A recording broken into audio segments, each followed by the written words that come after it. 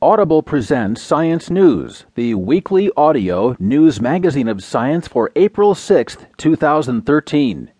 Here's what's making news this week. Alzheimer plaque components fight inflammation. In mice, bits of proteins can treat condition resembling multiple sclerosis. Also, cosmic ray detector confirms hints of dark matter. And President Obama unveils a new brain science program. The initiative would help develop tools to measure coordinated neuron activity. This week's feature story is called Ignition Failed.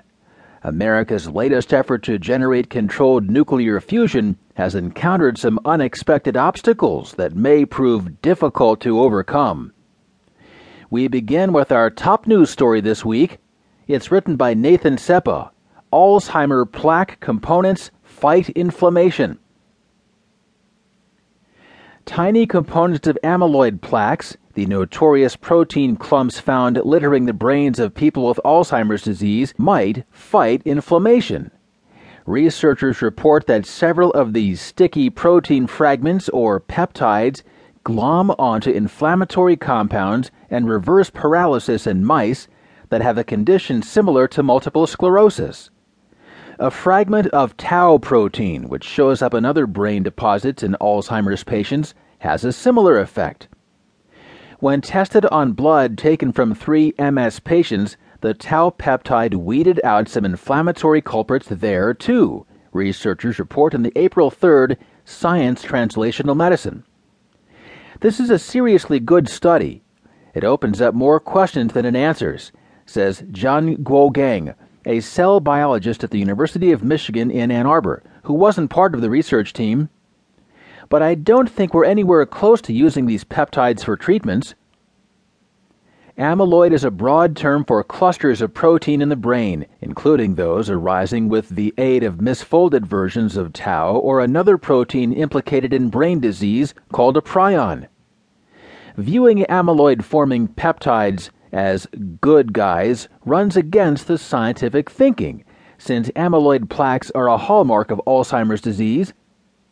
But study co-author Lawrence Steinman, a neurologist at Stanford University, points out that the actual role of amyloid plaques in the disease is unclear. He suggests the tiny peptides holding the plaques together might have an alternative, useful role in the body. Last year, Steinman and his team showed that injecting mice with amyloid improves symptoms in animals with the MS-like condition.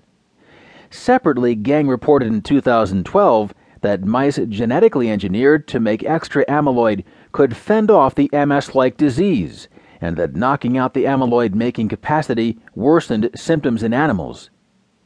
The new study goes a step further toward working out how amyloid fights disease in mice.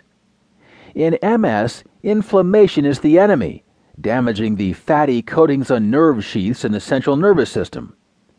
A breakdown of that nerve insulation results in disordered nerve signaling and symptoms that can include weakness, loss of motor control, vision problems, loss of sensation, and other problems. Steinman and his colleagues identified several peptides, each only 6 amino acids in length, that seem to knock down inflammation when they twist to form sticky structures called fibrils.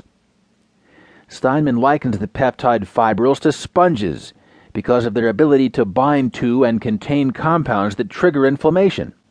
The researchers injected various peptides that can form amyloid in mice that had become disabled by the MS-like condition. Several of the peptides, including fragments of heat shock proteins, tau protein, and prion protein, reversed the animal's paralysis during treatment. The effect later faded. Blood samples from treated mice showed that heat shock and tau peptide fibrils had reduced levels of several proteins that cause inflammation, including interleukins 2 and 6. Compared with animals that received no fibril treatment, the animal's brain tissue had less inflammation.